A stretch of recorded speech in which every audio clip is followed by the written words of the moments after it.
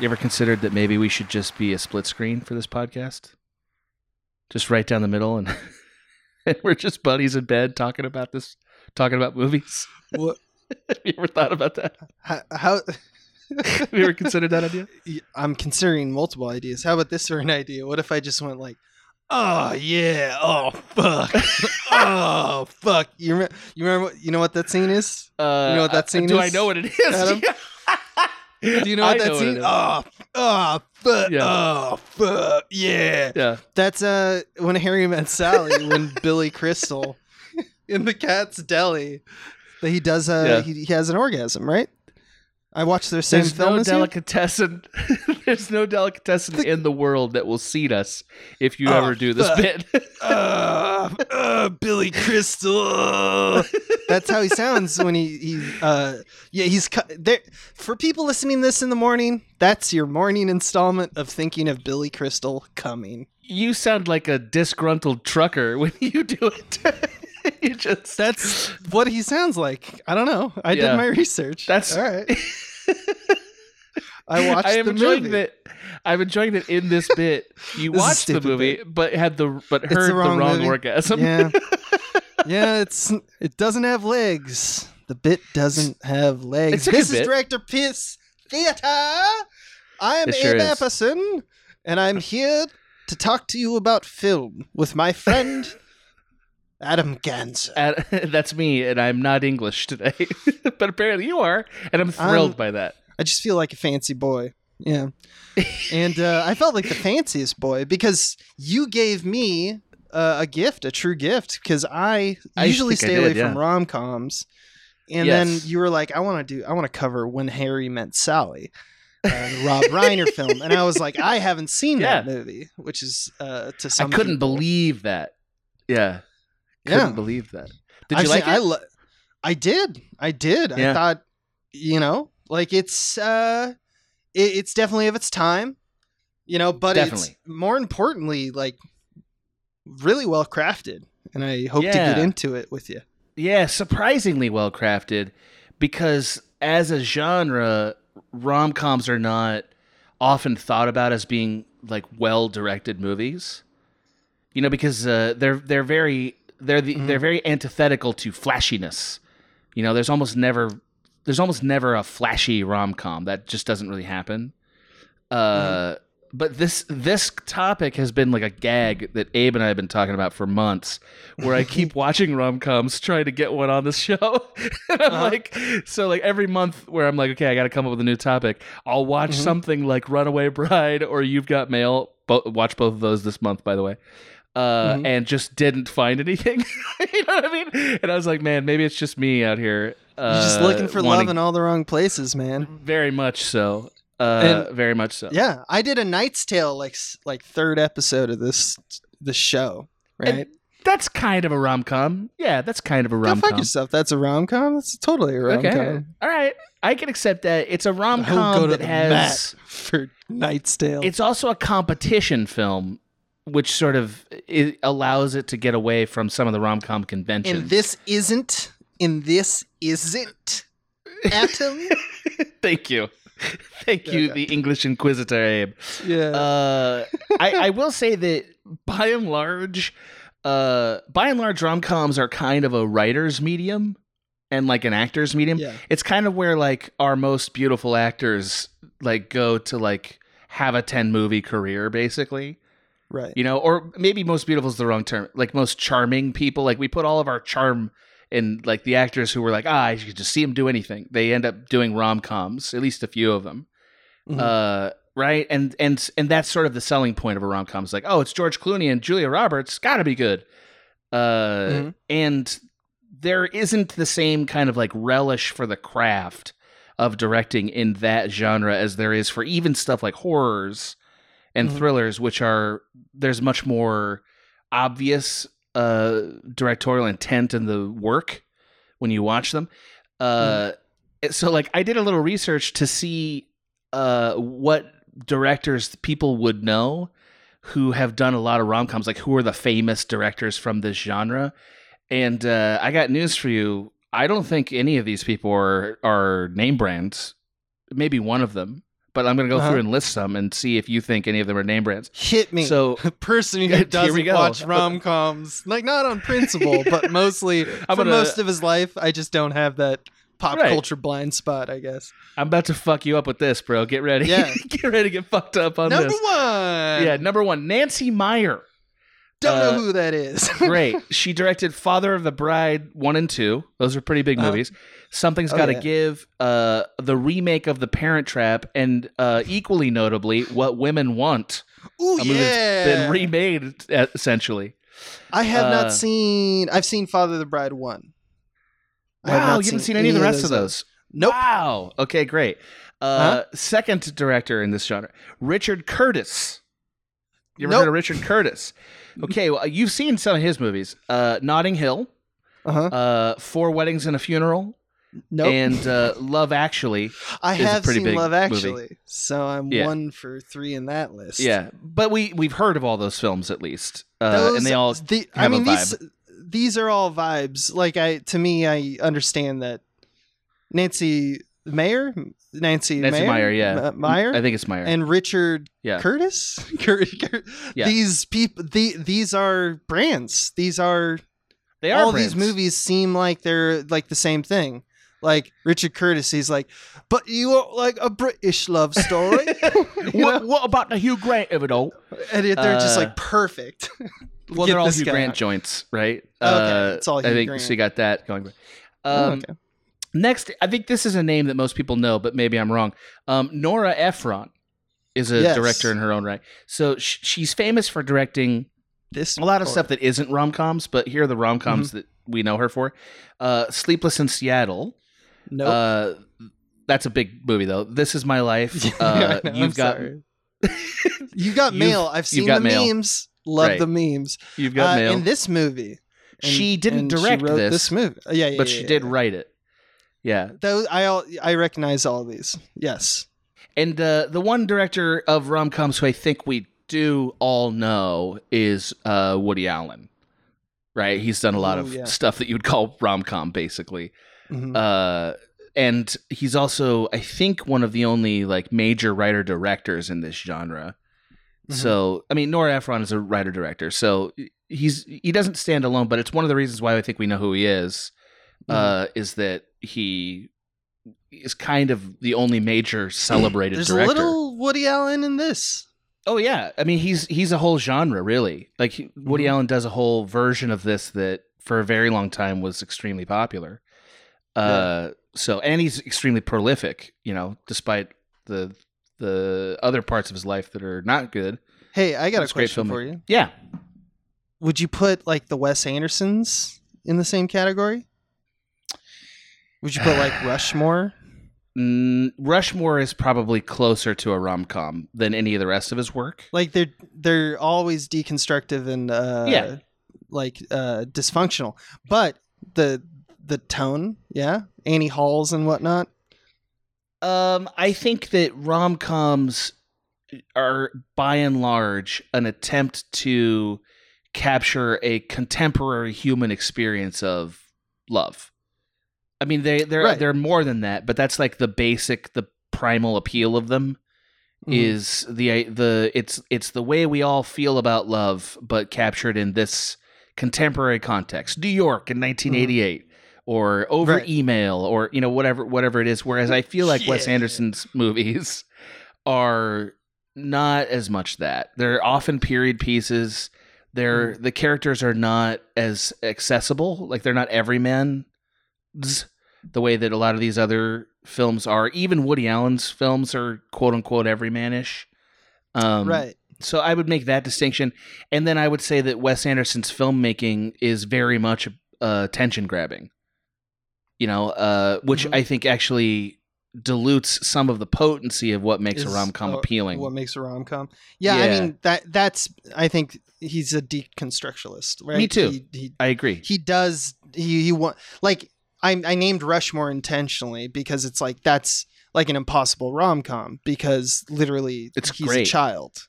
Right. So it's like that makes sense for that, but it's all the beats are the same and the conversations are similar.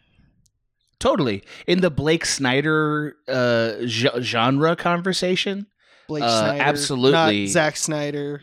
Not Zack Save Snyder. the Cat guy. Save the Cat, yes. In the Blake Save Cat... You guys know what we're talking about. Maybe they don't. In that sense of it, he's absolutely the same. Like, he's writing the same story as a lot of these rom-coms, but his execution differentiates it so that the experience isn't quite the same. That's my argument. I would say rom-coms have a form, yes? There's a form. Well, almost every rom-com, if you're interested in this topic, dear listener, it falls into a category of film that, again, to use a Save the Cat category, would be called the buddy movie, which, by the way, is the same format for all the buddy cop movies. They're exactly the same formula. And that is that these two people are not right for each other, stuck together for one reason or the other, and then end up discovering they're right for each other, then, of course, break up because of that, and then finally end up together. That's how all these movies go. For one reason or the other. And so this movie that we're going to talk about today, When Harry Met Sally, is probably one of the best of this genre. I mean, I wouldn't be troubled by somebody saying it's the best. And I think when you watch it, it's like, yeah, I see why this one really stands out and has stood the test of time. It really it surprised me. The kind of cavalier, they got to something authentic very quickly. Mm-hmm. You know, they really did. There's something about it that's still true, even though a lot of the premise of it isn't true anymore. Mm-hmm. I still think that the fundamental relationship between these two people feels true, even if the conceit of the movie doesn't. So the fun thing about When Harry Met Sally is that it's actually more talky. It's more just two actors talking than any of the movies I've mentioned so far. Like, there's so much less scheming and like Three's Company-ness in this movie than any of the others. There's no gestures because it's like a slow burn. That's right. Which means, as a story, it's more dependent on actor chemistry and writing than any of the others I've mentioned before, where there might be more sort of like situational humor to kind of, wrap your head around as a director. And so that's where, because of that, your job as a director is to be transparent enough to make us feel like this relationship is real, but also skilled enough to employ movie tactics to enhance emotion so that we feel them. And this is where I started to get into Rob Reiner, like study him a little bit, because although I'd seen his movies, I'd never thought about him as a director. And he has a fucking great career for about 10 years here. His career is really good. It starts with This Is Spinal Tap in 1984. And then here's the movies he made after that. The Sure Thing, 1985. Stand By Me, 1987. Princess Bride, 86. Princess Bride, 1987. When Harry Met Sally, 1989. Misery in 1990. And then A Few Good Men in 1992. And then, of course, he made North in 1993, and his whole career went south after that. Yeah, got him. I did it. Got him, Robbie. Robbie, yes. Sit down, baby. Sit down, Reiner. No, he's great, man. I thought North was okay. North is okay. It's just famous. It didn't do well. Well, and also it's the one that Ebert just freaked out. Like, Ebert was like, I hated this movie, and it's very funny. And you know that we're all clamoring to hear what Ebert thought, and we're like, what's the 411 on the Ebert thoughts on 1993's North? And he's like, I don't like it. And then we all go, yeah, fuck that movie. Fuck Rob Reiner. But it's a famous evisceration. Like, if anybody who wants to like Google it, it's one of Ebert's most famous, like, I hated this movie. Like, it's a rant, and it's great for comedy value. It's like unbelievable. But I think what we can extract from this run here is that Reiner is one of those directors who kind of was able to slip in and out of genres and just did a great, solid film for a pretty long time. And by the time he got to When Harry Met Sally, he was sort of at peak form. You know, like he was operating at what will sort of, in hindsight, looks like the peak of his powers. And what I'm going to argue in this movie is that without him, When Harry Met Sally is absolutely impossible. and it shows the unique talent of a comedy director, like what it takes to direct comedy, is actually vividly on display in the film, and I'll show you how forthwith. And Abe, you're going to have so much to say about this as a pro comedy director yourself, so I'm hoping you'll weigh in. And to you, sir. Yeah, well, that's why I thought it might be fun. Because we'll have our own little insights into it. We got a little insights. We directed some comedies, right? And I also I know you're gonna like have visceral reactions to my headlines here, so I'm ready for this. Okay. So to start, most of these points are going to be defining what skills a comedy director needs to have to be good at their job.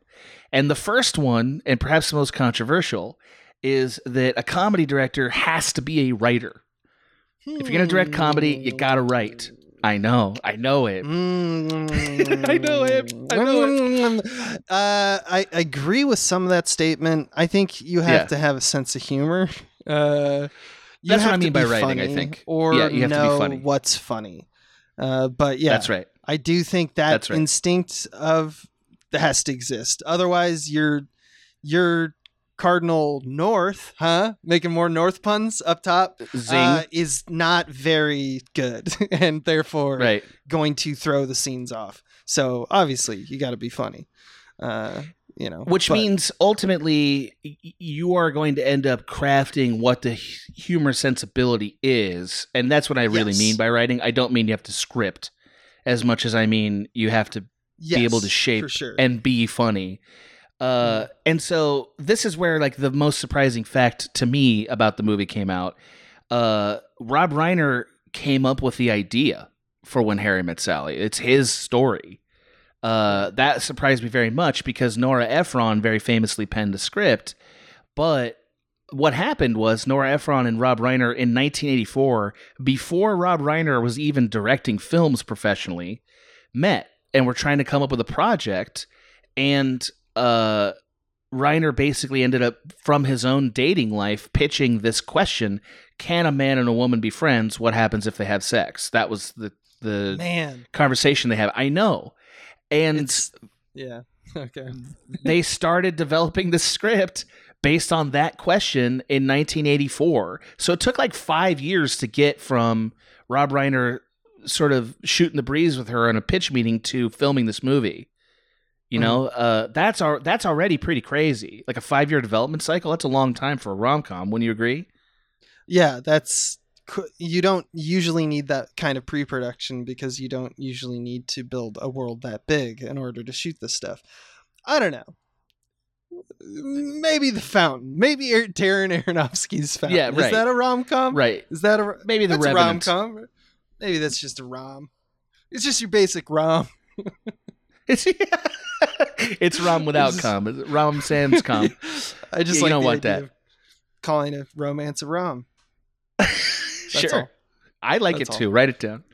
This this man, can a man and woman be friends? That's some wild shit, man. I remember I was in.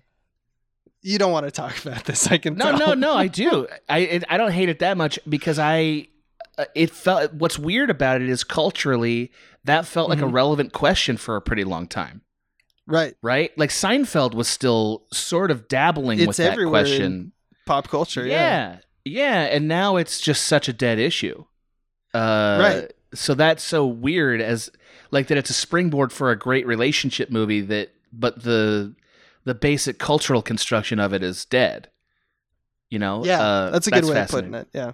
That is fascinating. Well, but yeah, he had to go. This is a unique perspective, something that in the zeitgeist currently, as in 1984, he was like, he had his finger on the pulse somewhat because this did become a hit. Well, yes, he. So when you say finger on the pulse, basically what happened here is that Nora Ephron had a series of interviews with Rob Reiner, who had just broken up with Petty Marshall. That alone, what a fun fact. They were married for a while. And he was like, Rob Reiner was just like super depressed and neurotic. And him and his producing partner, Andy Scheinman, are just sitting there giving anecdotes about their dating life. And basically all of that became Harry. Like that's where Harry's character came from. Is just a lot of interviews with Rob Reiner himself. And so what I take from that is that being able to direct comedy material is that it requires you to either enhance or create the material itself. And from my experience, I think you would agree, like a lot of times when you're on set with even a script you didn't write, you end up having to find a way to fix a joke, or to explain the joke to this crew that has to execute these complex either lighting setups or camera setups or whatever, so that they some get form what of is mechanism the idea that makes the joke work. Yeah, right. It's like then we have to pan to them and they're really tiny or something like that. Exactly. Okay, how are we going to do that? Yeah. Exactly. And so you become the translator. Yeah, you become the translator for crew members. Also, sometimes even to the cast. Like, just because a cast member is a funny actor doesn't mean they get every joke or that every joke makes sense to them. So, like, the screenwriter really does have to hand it over to you and make sure that you understand it. That's their concern. And you, as the director, have to understand it and be able to, like, translate it into a thing that works. And, screenplays are like everything else. They need to be toyed with to fit into the reality of filmmaking. That's just it. You do have to do it, and if you don't do it right, it fucks up the tone. You fail. It's not all the jokes. Obviously, some of the jokes are just like put the camera in front of the face. Let's just let see Billy Crystal fake an orgasm. Like that. Let that happen. And then you really go, "This is." Yeah. No, but honestly, like her performance when that is camera can only be wrong. It can only be transparently right. You know what I mean? Yeah, you can't get in the way there. Dolly in and do some sweeping shots and get some drone footage. No, fuck off. Camera right in front of the face of the Joker doing the jokes. And then sometimes that's the job. Absolutely. And sometimes that's the job. And then there's a whole bunch of what you're talking about, which is like, well, all movie aspects are moving parts. And sometimes jokes take, I don't know, props, staging, the right spot, the right movement, massaging. That we have to go, what's funny here and how do you show it? Yeah. Right. So that brings up my next comedy director attribute, and that is that a comedy director must be a collaborator. And what I mean by that is that to direct comedy means you have to create an environment where everybody who is already funny or is sort of, part of maintaining the joke that they're allowed to experiment. It has to be kind of a laboratory to get the best laugh, right?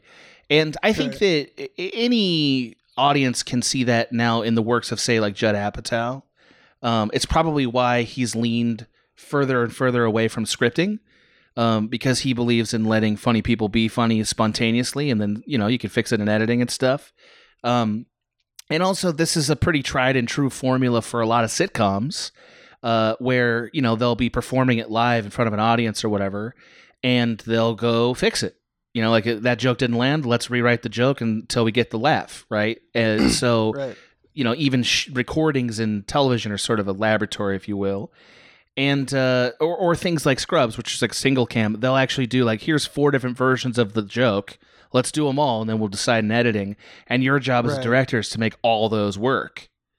It's make one work, but you make one of them work for sure, but ideally to get the best version of all of them and see which one's the best. Trying, which is kind of like, I have my own thoughts on that. Like I'm glad that's going away. I hate it. I hate it. I like aiming for a target and hitting the target, but I think we both understand. And I like covering your ass. I don't. It's not. It doesn't have to be one way or the other. It's just like. The idea that you're just like from jump, we'll just throw a bunch of shit at the wall and something will work. It's definitely something that was very in vogue and now is less so. I'm just reflecting on the fact that makes me a little bit happier. There's still many movies that were great. It's harder to ensure the quality of a film with that dynamic where. We aren't actually choosing. We're going to choose later. Like that makes it harder. But it's still that the nature of having to sort of get everybody to operate at a peak level is still true of directing, even without that criteria. Like, it's just that is a fact. So like, it also means, you know, being a comedy director in this case also means you're creating an open dialogue with a bunch of funny people and then sort of channeling it in the same direction. Like, you're superintending this process.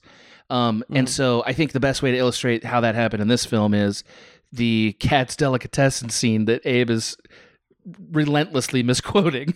So this is the scene where Sally does the fake orgasm in front of everybody. You probably, even if you haven't seen this movie, you've definitely seen the scene. It's just one of those timeless movie scenes where she's proving to Harry women fake orgasms, and he didn't believe it before, but then she does after. So here's how that scene actually came about. So Billy Crystal, who's kind of operating as a producer on this film in some ways as well, like he's definitely like got a creative hand in the film, was worried that the story had shifted too far away from Sally and become too much about Harry, and that the story needed to incorporate more relationship observations for her. Now, this is during production, as I understand it.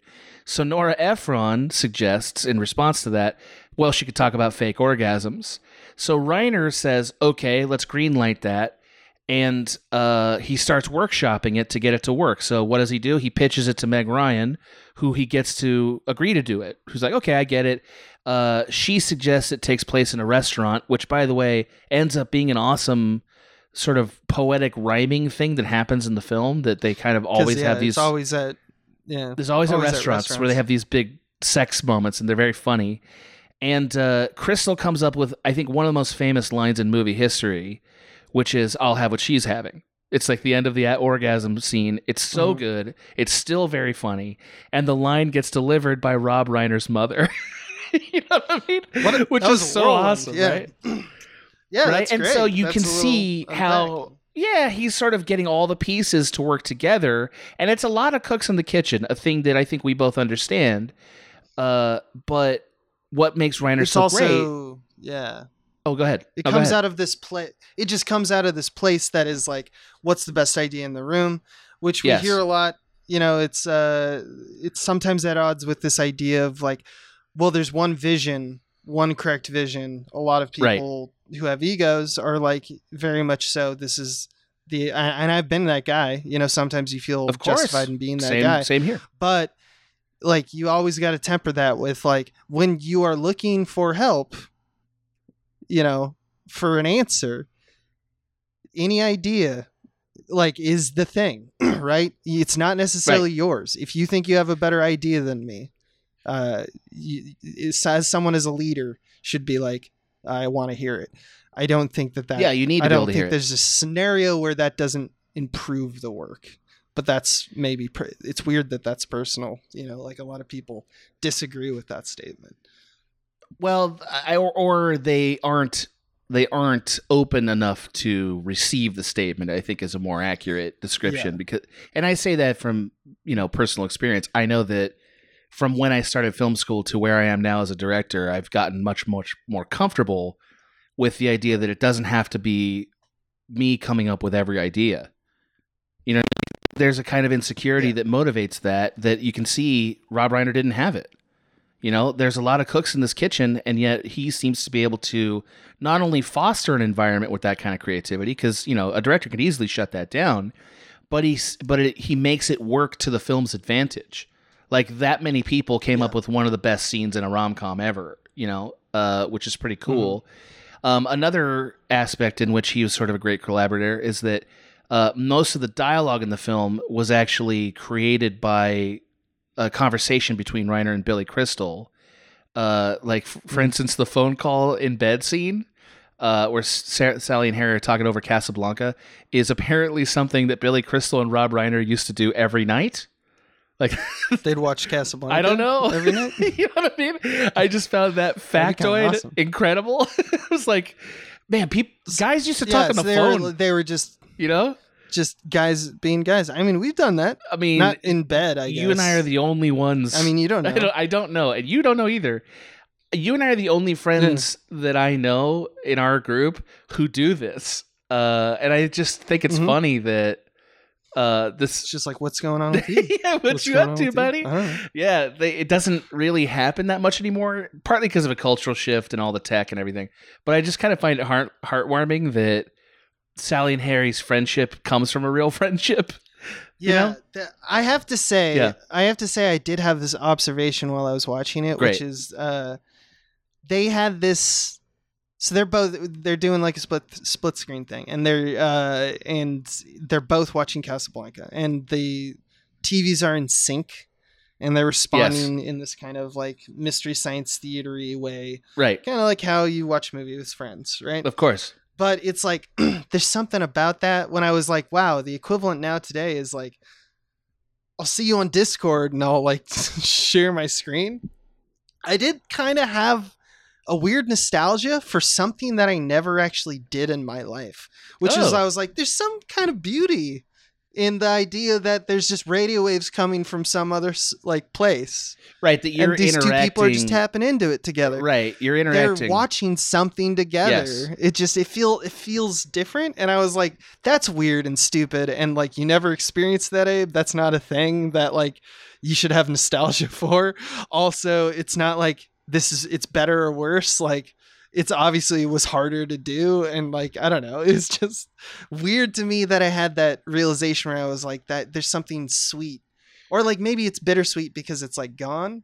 I don't know. Maybe I'm just like a guy who likes old shit. It's not but that. I noticed that and I was like, I would diagnose that as being it doesn't happen as much anymore because there's way less shared experience going on in culture than there was at that time. Like, you know, there wasn't even TiVo in that time, which is to say that like the only way they could share an experience if they're not in the same space is over the phone, and so they're finding the way to do that. Right. Where like I've watched movies with girls like this even recently. You know, we're like, okay, let's sync up. But it's not the same thing as like, oh, are you watching this too? Oh, yeah. Like, it's not the same as like maybe catching a sports event or something on the phone with somebody. Live or something. Yeah. It's funny to me because the inside I felt the creep of like, the equivalent to me would be like one of the more boring takes that I've heard, which is just like, man, I miss the days that we could make mixtapes. You know, that is a boring take. I totally agree. Tapes. It's totally boring take because it's like, okay, then go do that on Spotify. It's fine. It's just whatever. It's fucking fine. You know, the intention's the same. It doesn't. No, man, because I had to record each of the songs on top of it. It's just like, what the fuck are you talking about? That's nonsense.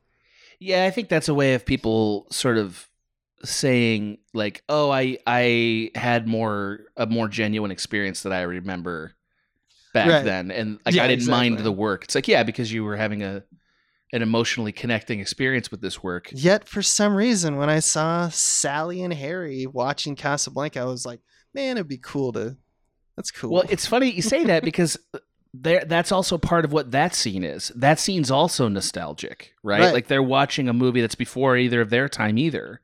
You know, and sort of like there's a wistfulness about like what the people of that time were like and stuff. That's part of the subtext of the scene. So I would say it also could be that the film was working, you know, on an emotional level. So one other aspect of Rob Reiner's collaboration on the film I thought was pretty cool. He had an ongoing contest with the crew to come up with the best title for the movie, because the movie went into production under the title How They Met. And the winner of the contest was to receive a case of champagne. So I think that's just kind of fun, like for the crew to feel like they're part of it, fun. You know, because a lot of times crew members it's a job and that's it. You know, this is a case where they're part of the story, and that's really neat. And we never found out who won. I didn't look super hard into it. I don't, but I could have. Okay, maybe it's documented. I just like the end of the story is basically and then you got the title of the movie. I was about to ask, which felt really stupid. I was about to ask, and what did they call it? What was what did they land on? Thank you.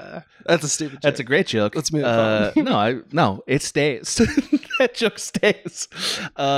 The joke plays. All right. I mean, collaboration here. I like it. Thank you. To sum up this point, I think what we see from this process is that Reiner is not the only guy with ideas, and he's also not trying to keep relentless control of the ideas, but he knows how to keep all the ideas going in the right direction, which is sort of the fundamental quality of a comedy director. They have to be sort of like dad or like a coach, and they're kind of half quality control system and half like sort of encouraging their team to perform. It's a little bit of both, and I think he did that, and it's really cool. My next quality that I think Rob Reiner exudes here is that a comedy director has to be equally skilled with camera, but much, much more transparent as a filmmaker than, say, a horror director or a thriller director or something like that, or certainly like a Marvel movie or whatever. So I want to give a caveat up top. There are some auteurs who like aggressively control every single frame, who also make comedy, right? So like I would say Quentin Tarantino makes comedies, and not always, and he controls every frame. So, and also, of course, Edgar Wright. Edgar Wright has like relentless control, or even Wes Anderson. So there's definitely like exceptions to that, but none of those people really work in the rom-com genre so much. Edgar Wright dabbled in it with the zombie movie that the name of it just flew right out of my head. Shaun of the Dead. It's kind of a rom-com, but it's also a zombie apocalypse, and I think there's a reason for that. Which is to say that most comedy directors, particularly rom-com directors, have to sort of operate mostly invisibly from a camera/style perspective. Some directors, like Woody Allen, basically only shoot conventional coverage. Like Woody Allen, if you watch any of his films from like the last, 40 years, they're all like he sets the camera up to get a basic angle and then he's done. Like he clearly mostly cares about the writing and not the artifice of the camera. But I would say Rob Reiner kind of shows us that there is a lot of poetry available to a comedy director if they want to use the camera creatively. So one of the ways that, and not just camera, but also blocking. So to define what blocking means, blocking is the way that a director has the actors physically behaving in the scene. It's everything from where do they walk and when do they sit down and when do they hand this glass to that and what are they doing physically. All that is called blocking. And when Harry Met Sally has a lot of great physical gags that you don't think about that really enhance the film that are clearly the idea of the director. Here's a good one. We learn about Harry's divorce while they're doing the wave at a Giants game. It's perfect. Yeah, every now and then they need to go. It's just perfect. It's there's a lot of activity. He really shows how active like New York is. Yes, they always feel like they're in the city. But we're going to talk about that in a second. But you're absolutely right. Here's another great physical gag.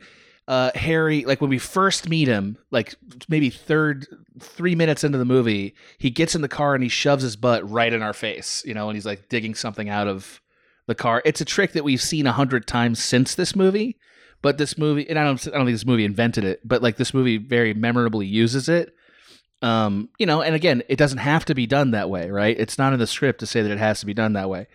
Or if it is, well done, Nora Ephron, but these are the kind of things directors often decide. One of my favorite ones is Harry and Sally walking side by side in the airport on that conveyor belt, and it's good. Yeah, Harry's like totally creeping her out, and it's just such a funny use of that weird walkway that I think is only in LAX. Right, where it's like, why do they even have this? You know what I mean? Where they're just on that weird conveyor belt. It's actually very French New Wave, is what it felt like. Yeah, it did. Where it's like people have problems navigating spaces, and it's like, let me get past, like, like when you think of like Truffaut, when you think of Godard, right? Some of like Breathless has that, right? Breathless, absolutely. 8.5 does it too, yeah. Like. Where the opening sequence where the guy's like trying to navigate through traffic that's like frozen in time. It's like a lot of like awkwardness is funny. Having to traverse space is funny. Absolutely. And Reiner uses it really well to just be like a distraction. Yep. Because the focus is always the conversation. Yes, but it's a gag that actually feels like a thing that could happen to a real person. Like they're the right level of joke, you know, and that I really appreciate. This is one of my favorite bits. It's maybe even in the script, but like one of my favorite bits from the movie is Sally putting each envelope in the mailbox, like during the montage, and watching Billy Crystal's physicality there is very funny. Like first he's behind her waiting for her to catch up with him. Then he's like, okay, I got to actually stand by the mailbox to indicate enough. She doesn't get it then either. So he just takes all the envelopes and shoves them in. And it's like, yeah, just puts them on. That's funny, you know, like, and I like the physicality of that. And it's really great. Also, the camera is like a really cool telephoto shot where you get like you get just blurred passerbys, but which very gives little it of the it. feeling of they're still on the city street, right? But the focus is very much on them. I love the aspect of the telephoto lens that allows that to be possible. Yeah, we're gonna talk about that in a second, and you're totally on point as always. Oh! So another thing that Rob Reiner always does is he's always giving the actors something to do during the scene. Like they're never just standing around talking. They're always doing a physical thing that actually enhances the joke of it, you know? What we call the business, right? This is what we mean when we say give an actor's business.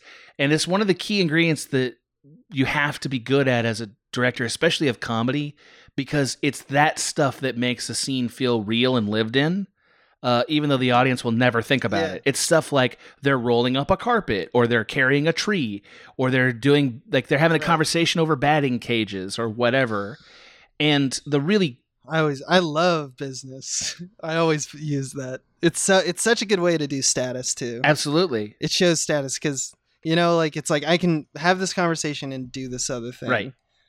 At the same time, and it, depending on how confident you are, you like if you're like, this is no problem, that says a lot about the character. Also, if it's like, I'm struggling just with the simple task and communicating with you on this point, that says a lot of stuff about that character as well. That's what's so great about business is that it reveals character, which is ultimately your job as a director, is to use the subtext of the scene and find ways to physically manifest it. And oftentimes the business does that, and that's great.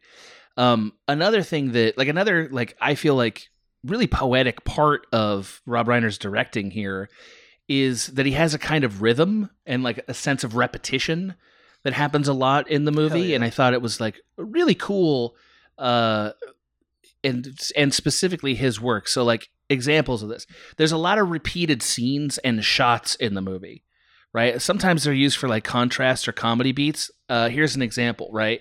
So the first shot of the movie is Harry kissing a different woman.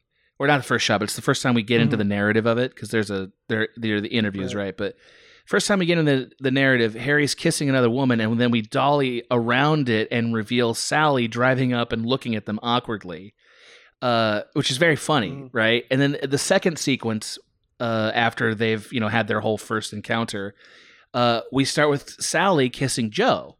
And then we sort of spin around and catch Harry seeing them, right? So that's a funny repetition, and it's used for comedy effect, and it's great. But then there's a third instance that's much more subtle, and it's during the New Year's Eve party in the middle of the film, where they're starting to get a sense that like, oh, maybe we have feelings for each other. That's the scene where that happens. And instead of spinning around them like we've been doing, what Rob Reiner has them doing is they're spinning in front of us in camera, and we see, because of the slow reveal of faces, that they're realizing, oh my God, like I actually feel something here. We're the kisses. Yes, exactly. Yeah. Right. And so they don't kiss at the end of it. We are the smooches. Right? Well, because they don't kiss at the end of it, we feel the sense of that's what's supposed to happen here. Well, it's put on hold until the end of the movie. Well, right. But because he's deploying it here in the middle of the shot, in the middle of the scene, right? Or excuse me, the middle of the movie, he's using this repeated beat to actually disappoint us, and it's one of these great examples of a matching shot creating contrasting emotions, and subtly reinforcing we want to see them together. Not like it's the first time the audience thought that, but it definitely is a kind of emotional midpoint, if you will, It's not the midpoint, by the way, but it's an emotional sense of, wow, things are really escalating. They're going to get together. I was going to ask, actually. Yeah. It's close to midpoint, yeah, though. The actual midpoint happens really late in this movie, but it's where it is midpoint in terms of runtime of the film. Absolutely. Yeah, which is weird. It's one of the weird things about this movie. So another example is Sally always makes the most embarrassing statements about sex in a restaurant. You know what I mean? It happens obviously with the orgasm, and then the first time she talks, like, I've had sex, she like yells it in the restaurant that they go to in the first sequence. As they walk in. And then, of course, we have 2 montages at the, beginning of their friendship, and then in the All Is Lost segment of the movie where they're not friends anymore. They have all these great Christmas montages, and they're very effective. They're very sad, and it's the repetition that, underlines it, and it's so great. It's like poetry. Yeah, exactly. There's a kind of poetic structure to it. So another thing that he does that's actually the opposite of that is he does what we'll call contrasting cuts. And a lot of times what he'll do is he'll use a cut between scenes for either comedy purposes or for dramatic contrast. So here's an example. The shot of Harry leaving Sally alone in the bed, like he leaves, right? It's a good shot. Yeah. And so he leaves, she's alone in the bed, and we're like, oh, that's not good. The very next thing we see is a cut to Bruno Kirby and Carrie Fisher cuddled together in bed. The couple that's working. Right. Which makes the betrayal feel even worse, and it's great. And like, again, a director's job is to tap into like the sort of lizard brain comprehension of an audience and to sort of indicate the dynamic by way of comparison. And this is Rob Reiner doing that, and it's really great. And they don't realize that that's what's happening, Right. Yeah. No, it's I love that shot because it's just using simple forms in composition where it's just like, and there is space where he should be. Right. There's the space he's just supposed to be. Like it happens a lot in this movie. You're absolutely right. Yeah. In fact, to that point, Reiner also uses the way he composes frames for those purposes, like you just said. One of them is that he often creates frames where we anticipate that they should be together without us realizing it. For example, the split screen conversation where they talk about Casablanca, they're literally in bed together. Right. That's literally what it is. Yeah. The split screen lines up perfectly. The pillows line up perfectly. They're in bed together. And it's just one of those things. Like, of course, that's what the movie's about. But here's a way that the director subtly put us there before we were ready. And it's great. Right. Kind of fucking nailed it, too. Like, because it's like, did a yin yang thing where it's like they're symmetry, but they're also like, he's got a darker pillow, she's got a brighter pillow. It's stuff like that. Yep. It's just like subtle differences because, this is still a movie made where it's like men are from Mars. Right. Women are exactly. But at the same time, it's like, oh, but they are showing the group together has this cadence. And he does that really, really well. He does it so well. It's a good shot. Yeah. Another thing that he does a lot, and this is like, again, one of the subtlest techniques I can think of in a film, but it's super effective, is that he uses basically the same size shot to rhythmically enhance the idea of this is how couples look. Right. So like we have all these interviews, right? And the couples are basically in the same spot, every one of those interviews. And we see them together, and that's the idea. And then what will happen after the interviews is that we'll cut to a matching 2-shot of one of them with somebody else. It happens all the time. Sometimes we'll cut to them together, which is even more obvious, right? But like there's a couple of times in the film where we'll cut to like Harry and he's with a different girl. Right. And it's like, and then we'll cut to Sally's reaction immediately following, and clearly she's not into it either. And it's just really great. I love that. That. He does it a lot, by the way. And, it's a thing that the audience really doesn't pick up on consciously, but it's super effective. And then finally, because I knew you would want to talk about this, he uses these great wide shots that are on a long lens to, I would argue, enhance the intimacy of their relationship. which is sort of the opposite of how these wides normally work. And I love that about them because he'll shoot these very beautiful shots of like seasons, like the seasons of New York, you know? And a lot of times he'll get them in these big wide environments where there's not really that many people. Like when they're together, they're kind of alone together, right? They're in a museum, they're in a huge apartment. And as you said, New York does feel very busy, but not when they're together. When they're together, they feel like they're alone together. And it's great. You know, if they feel very intimate. It's very cool. Very cool. Yeah, because it's like, I think Reiner was probably thinking of himself as, there's a little bit of Rear Window in that, you know? Absolutely. Like, no wide question. shots on a telephoto lens. I'm a voyeur. You know, I'm looking in this telescope that I have. Right, they're like a God's eye view. Peeking on just these two people in the sea of other people, but just these two. That's it's very Woody Allen vibe. It's like it's a lot of, I don't know. I think it's a very common thing from a lot of the rom-coms that I've seen that have come out of like New York City and the big city rom-coms, where it's like that's a common observation for finding love in the city, right? It must be a thing. Having never found love in New York, right? I just imagine it must feel true. Yeah, I'm thinking of Sex in the City, actually. Yeah. It's like there's so many men. There's so many men out here. Why can't I find the real one? Well, this is a refrain that's repeated a lot, especially in the 90s. But like, you know, it works though. Like, you know what I mean? Like it brings up all that sentimentality. And if the camera can do it in a single, just like the way it's set up, right? It's a lot more. It feels a lot more authentic. Absolutely, and like there's little things that he's doing to the framing that really make it great.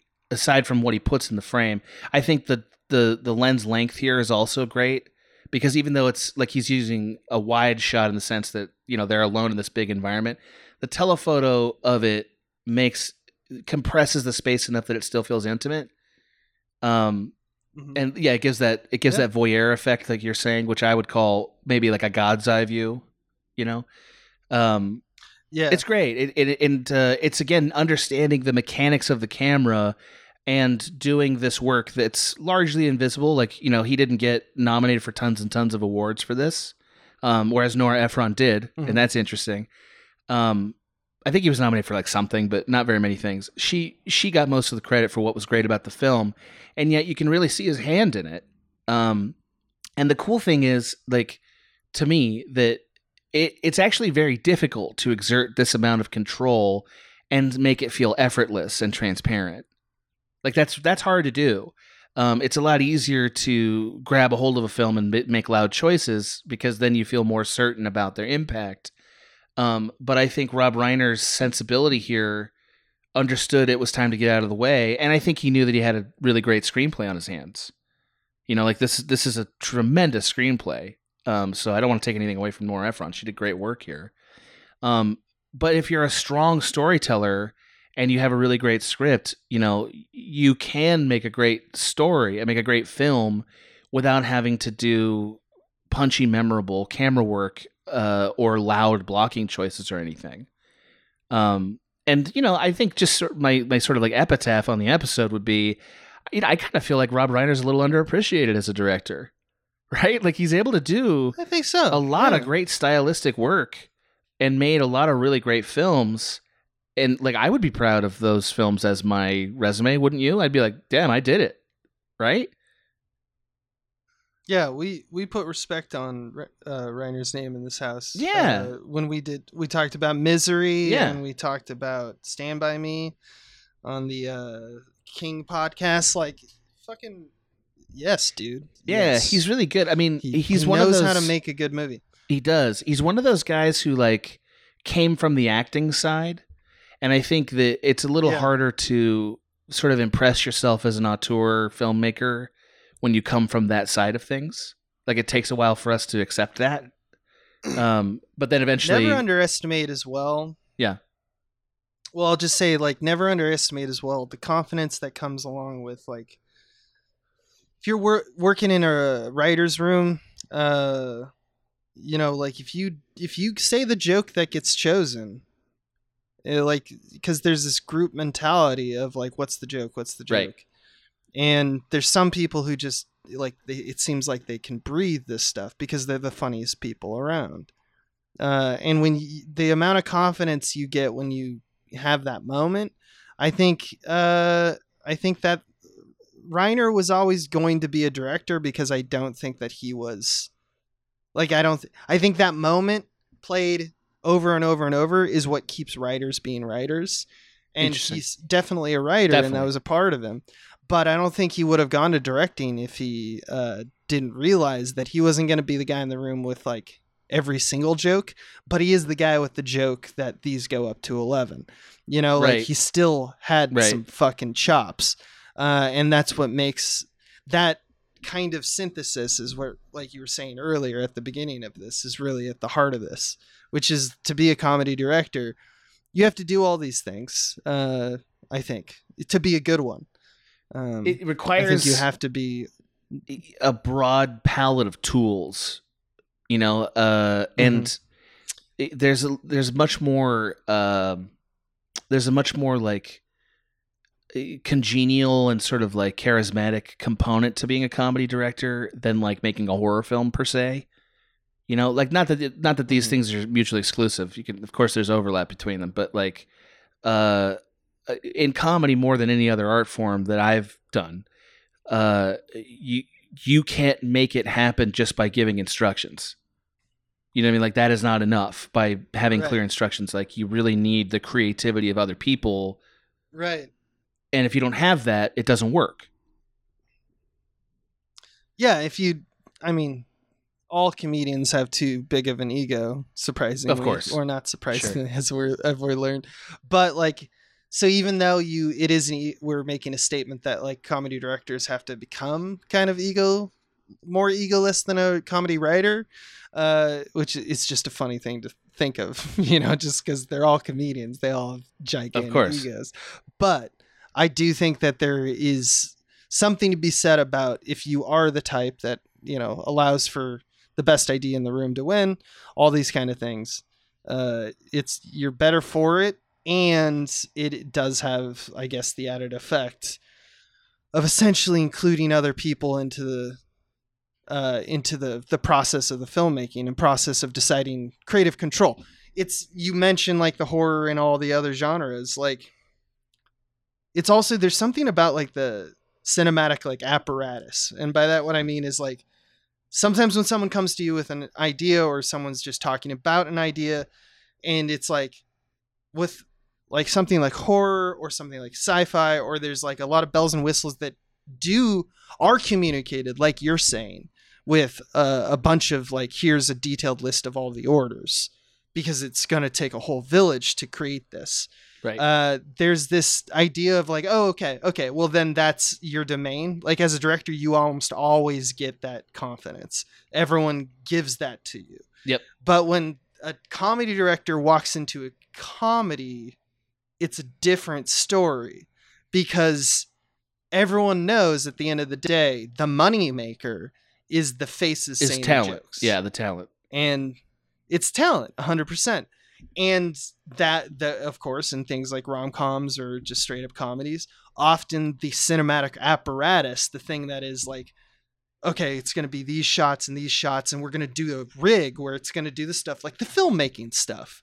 Like that is less important. The writing takes right. The writing is in the driver's seat.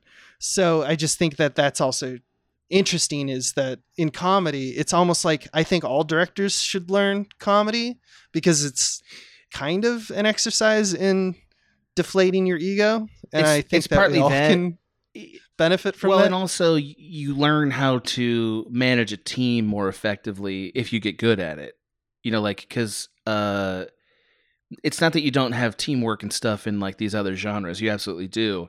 But you learn how to inspire, which is sort of what everybody's looking for from a director. They're looking not just for like, what are the instructions, but also like, man, get me excited about the project. Right. And that's actually a separate talent than selling the project or communicating the the instructions. It's a talent of like trying to make other people find in themselves the thing they love about it. And that's exactly what a comedy director has to get great at. You know what I mean? Like, and I think there's a reason why guys like Edgar Wright or Judd Apatow or people like that end up working with similar casts for years and years, because they've created a connection where that's become a shorthand. You know, and I think that makes it easier for sure. Than like, you know, walking fresh into a room and, you know, okay, like we're gonna, how are you funny? Let's figure it out. You know, like how can I make your funny work in this larger funny thing? You know, it's crazy that didn't exist in, like, I would say in the zeitgeist until like Cassavetes. You know, like everyone was just like, who are the people that Cary Grant is the guy. Jimmy Stewart. Everyone wants to go see, right. You know, like, so that guy in the movie, you know, it's so there's that era. And then there's like Cassavetes, who's like, I'm going to use the same cast every time. And then we saw that disappear a little bit. And then it like reemerged in like the, you know, like there's repeat collaborations. But we started to see that as like, oh, filmmakers that have a stable of actors, right.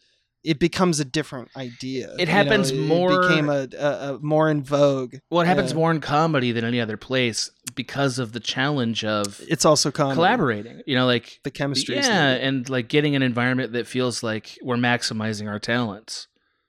You know. Yeah, I mean, you do chemistry tests and all that stuff when you're usually finding like if you're just like, I'm going to make a rom-com, right? Don't you have to have chemistry tests, like where we film and try different scene work and improvs and just get to know each other kind of deal, see how each other's brain works. That stuff, why would you want to do that again? If you find magic, right? Just if you don't have re-release the magic. Well, especially like you can literally make lightning strike. But if you're going to direct something like Anchorman, you know what I mean, like which is like a pure comedy, right. Not a rom-com.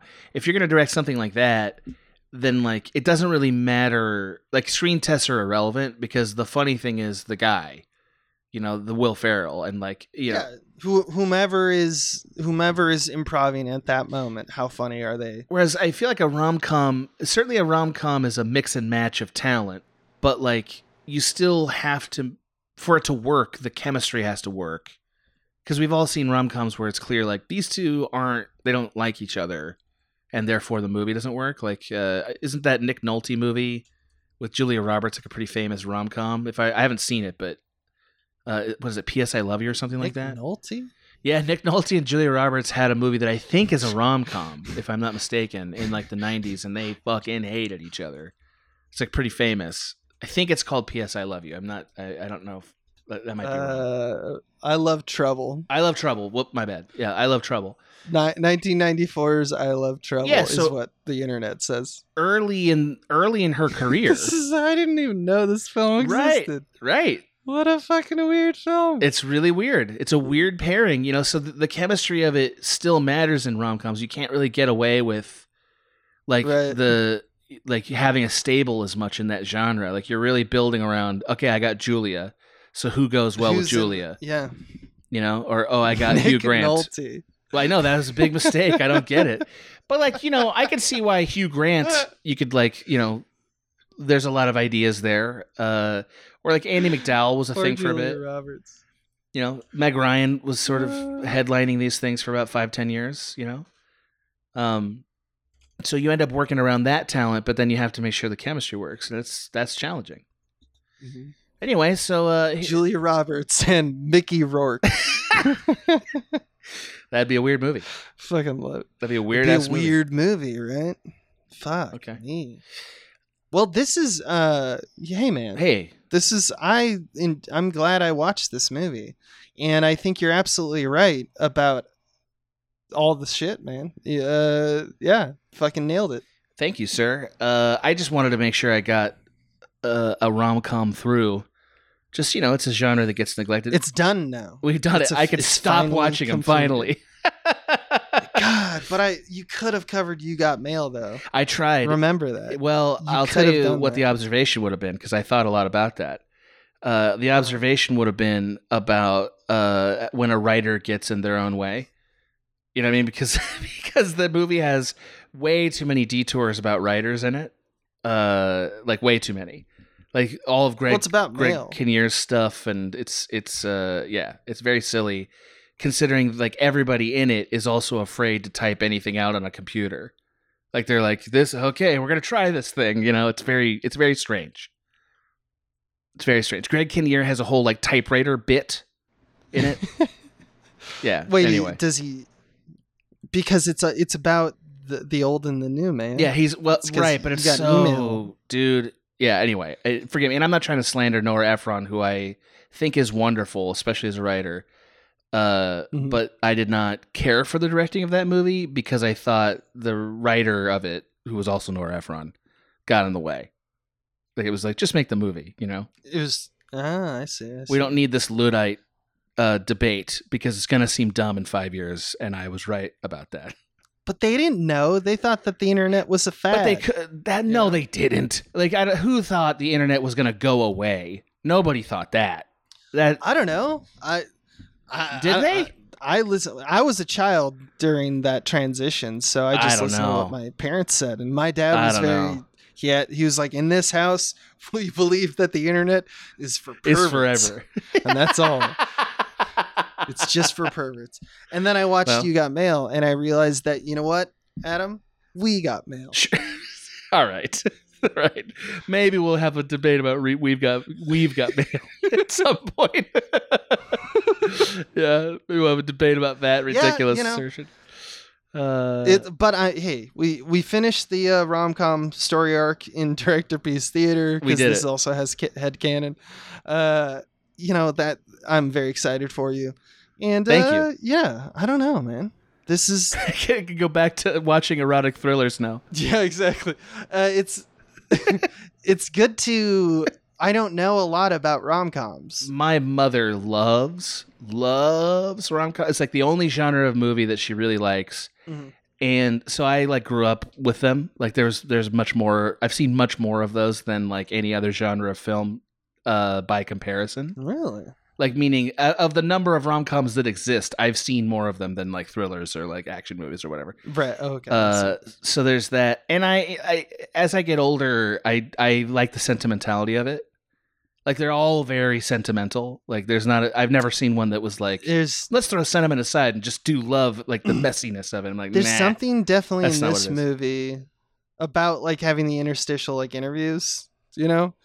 I felt like I was watching like Band of Brothers for a second when it first started, where it was just like these old couples just talking direct to camera about the times that they've met. And then the last one, of course, is Harry and Sally. And it's very charming because they have the same candor and kind of pacing as all the others. And it just shows, oh yeah, we all turn into that couple, you know, like almost like, It's almost like the movie's saying like one of us. Yes. I don't know. No, that's exactly what it is. Yeah. Like it definitely feels like a fraternity of like, you know, we all meet a different way, but we all end up on this couch. Right. Exactly. And I think there's something, this is before like that seemed like a completely horrifying idea, which I would say culture now would think that. But like, I think in the 80s that would have still been a nice sentiment. I think we're supposed to think that it's just like this is how it's supposed to go. It's like this is humans, man. This is how it is for us. That's the sentiment of the 80s. It's the sentiment of every generation. It's just like this is how it's supposed to go. And the later generations look back and go like, man, that's kind of bullshit for XYZ reasons. It's not like the worst thing in the world. It's just like slightly off. It's a cultural myth. Yeah. Yeah, it's a little bit. We're constantly refining, I think. We don't make that many of these movies anymore. Or like they're no longer in the theaters. That's a wider suggestion though, because they're always like what, $30 million or so. Well, to pay real talent. Yeah. To pay real talent, and those movies don't exist anymore. They're just they don't make their money back, so we don't make $30 million movies anymore, so that's the end of that. Or rom-com died, comedies in that regard died. A lot of things died, man. They wrap those sort of stories in like an adventure action plot. Almost always. Yeah, which is, I don't know. There's an art form to this, and I don't think it will ever completely die because I think we all want it to exist. And there's always independent filmmaking. Of course. But that's all I got, buddy. Yeah. Well, this is good. Rob Reiner in this house. He did it in this house. Put respect on his name. Yeah. This was fun, man. Good work. Yeah, thanks, buddy. I don't have anything else. I love you. I love you. This has been a Small Beans endeavor. We're a bunch of pals who make podcasts, sketches, music, web series, and movies. The Beans always have new ideas percolating, so make sure to check us out at patreon.com/smallbeans. That's patreon.com/smallbeans, where you can browse all of our current and past content, see what we've got planned in the future, and learn how your support can help the Small Beans grow into huge, giant monster beans. If you enjoyed this content module, please like, rate, subscribe, or tell a friend about us. We love you.